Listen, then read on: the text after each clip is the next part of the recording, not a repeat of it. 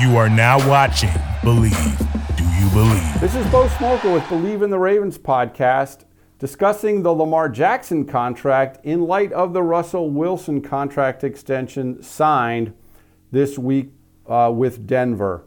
Of course, Lamar Jackson is entering the fifth year of his rookie deal, and there has been no contract extension signed with him this summer. It has been topic number one among the Ravens fans, media, personnel, all spring. Lamar Jackson sat out the OTA sessions this spring for the first time ever, reported to minicamp, reported to training camp, has taken part in everything during training camp, looking forward to this season. But he is in the fifth year option of his rookie deal with no contract extension in place. And as he sits here and watches, Russell Wilson has signed an extension now. Kyler Murray signed an extension earlier this summer. Of course, Deshaun Watson signed an extension this spring that a lot of people are considering an outlier in the negotiations, but Lamar Jackson has every right to look at that contract and say, hey, look what Deshaun Watson got. So where are we with Lamar Jackson's situation? As I said, it has been topic number one in Baltimore all summer. Lamar Jackson has occasionally referenced it. He is asked about it almost every time he meets with the media. He has said in the past that he will not negotiate past a certain deadline.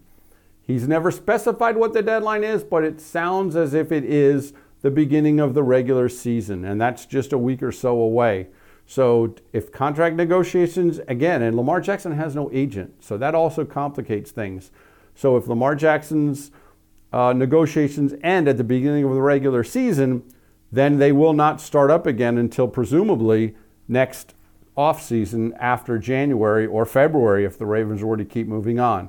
Where the Ravens stand in all of this, they have said, General Manager Eric DeCosta has said all along, we will operate at Lamar's urgency, meaning they are willing and able and ready to discuss this, to make a deal. They will operate at Lamar's urgency seems to imply that it is up to Jackson to make the biggest move or the next move at the bargaining table. Where does this go from here? We don't know. I mean, we know that Lamar Jackson, by a tweet he made earlier this week, that he said he made reference to the fact that he disputed a tweet that said the team had offered $250 million guaranteed. And he said, no, that actually hasn't happened. But looking at these contracts that are in place, right? Russell Wilson just got 5 years, $245 million, $165 million guaranteed. And this is a guy who has a career record of 9-7 in the playoffs with the Super Bowl title.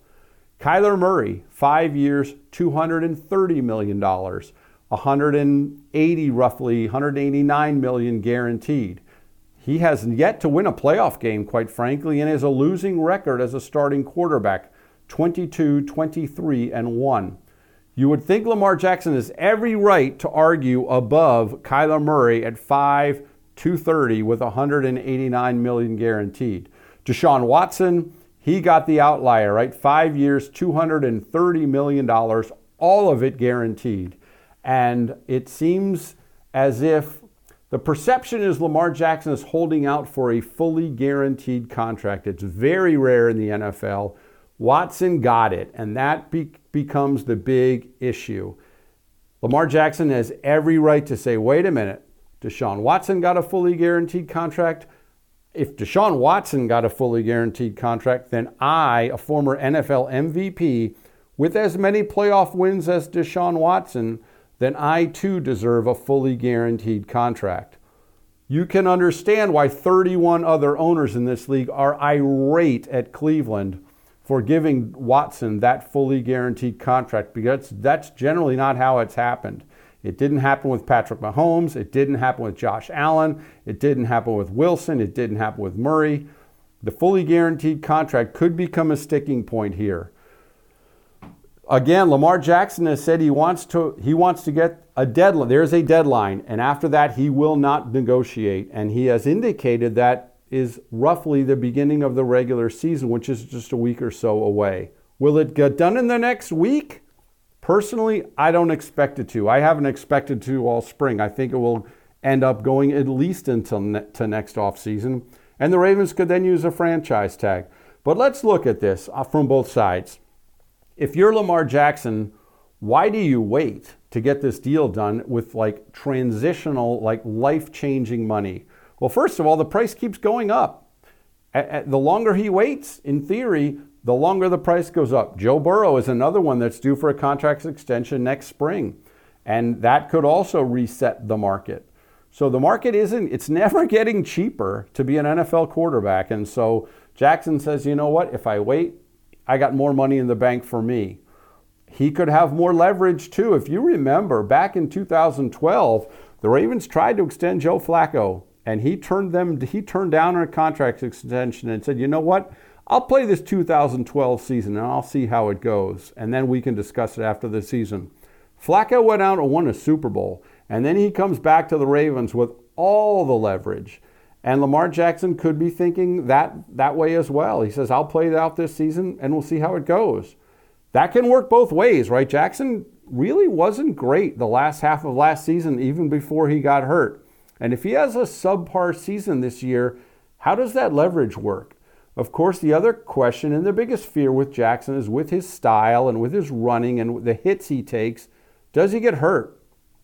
I've often said Robert Griffin III was never the same player after he got hit by Haloti Ngata in Washington. And if Lamar Jackson takes a hit like that, will he ever be the same player? And what would that do to his value over time? So that's another issue where you might say, if you're Lamar Jackson, well, let's get this deal done. Let's get this guaranteed money in the bank, and then let's go out and play. But Lamar Jackson does not seem to be feeling that way right now, and it looks as if he is willing to go out and play this season on his fifth-year option and take it from there. If they do this, and if he goes through his fifth-year option and plays his fifth-year option, then what? In theory, he becomes a free agent next March. But the Ravens, of course, have the option of using the franchise tag on him. It's projected the tag would cost them roughly $31 million next year. And I believe they would use it on him. I absolutely think they would tag Jackson at $31 million. And then if they do that, they have about a 3-month window to work out a long-term deal with him before he would be required to play on that tag. They could tag him in March, work on a deal until July, and if no deal is set, he plays on the tag. That is absolutely a scenario that could play out.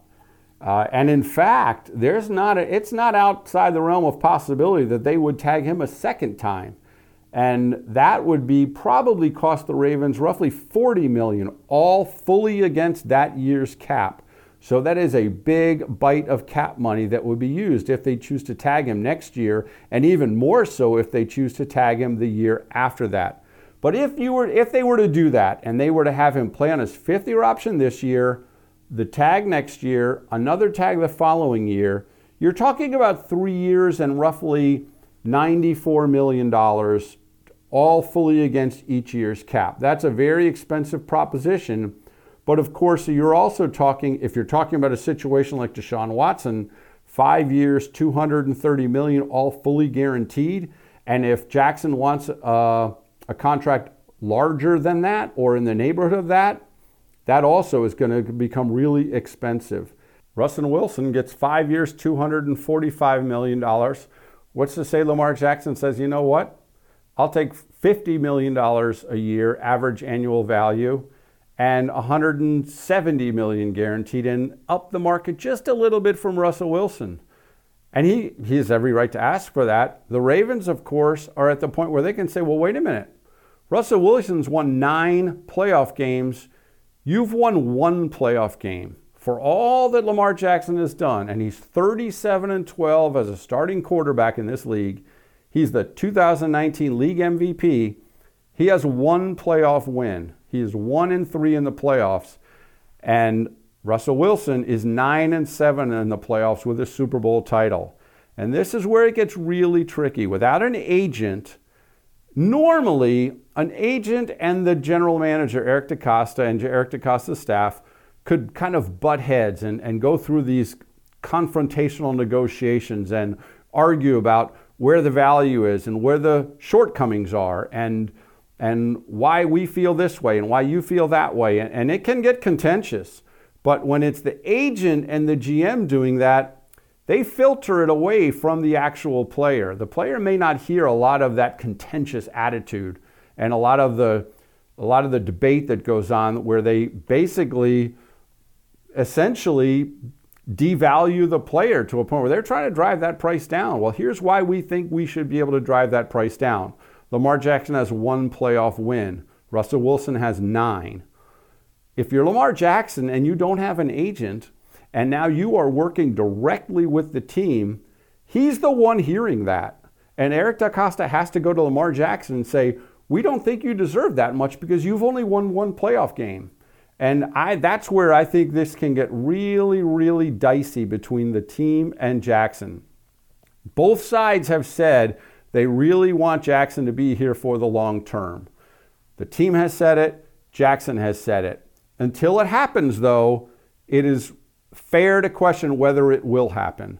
So I think, as I said, this Lamar Jackson contract has been story number 1 in this camp since January. It continued through the spring when he wasn't here, and it will continue for sure through the season unless a deal gets done. The Russell Wilson deal may have set a more of a benchmark, but I think Jackson is still looking for more than that, and I think if a deal doesn't happen before that, he's going to have to play his way into it in 2022.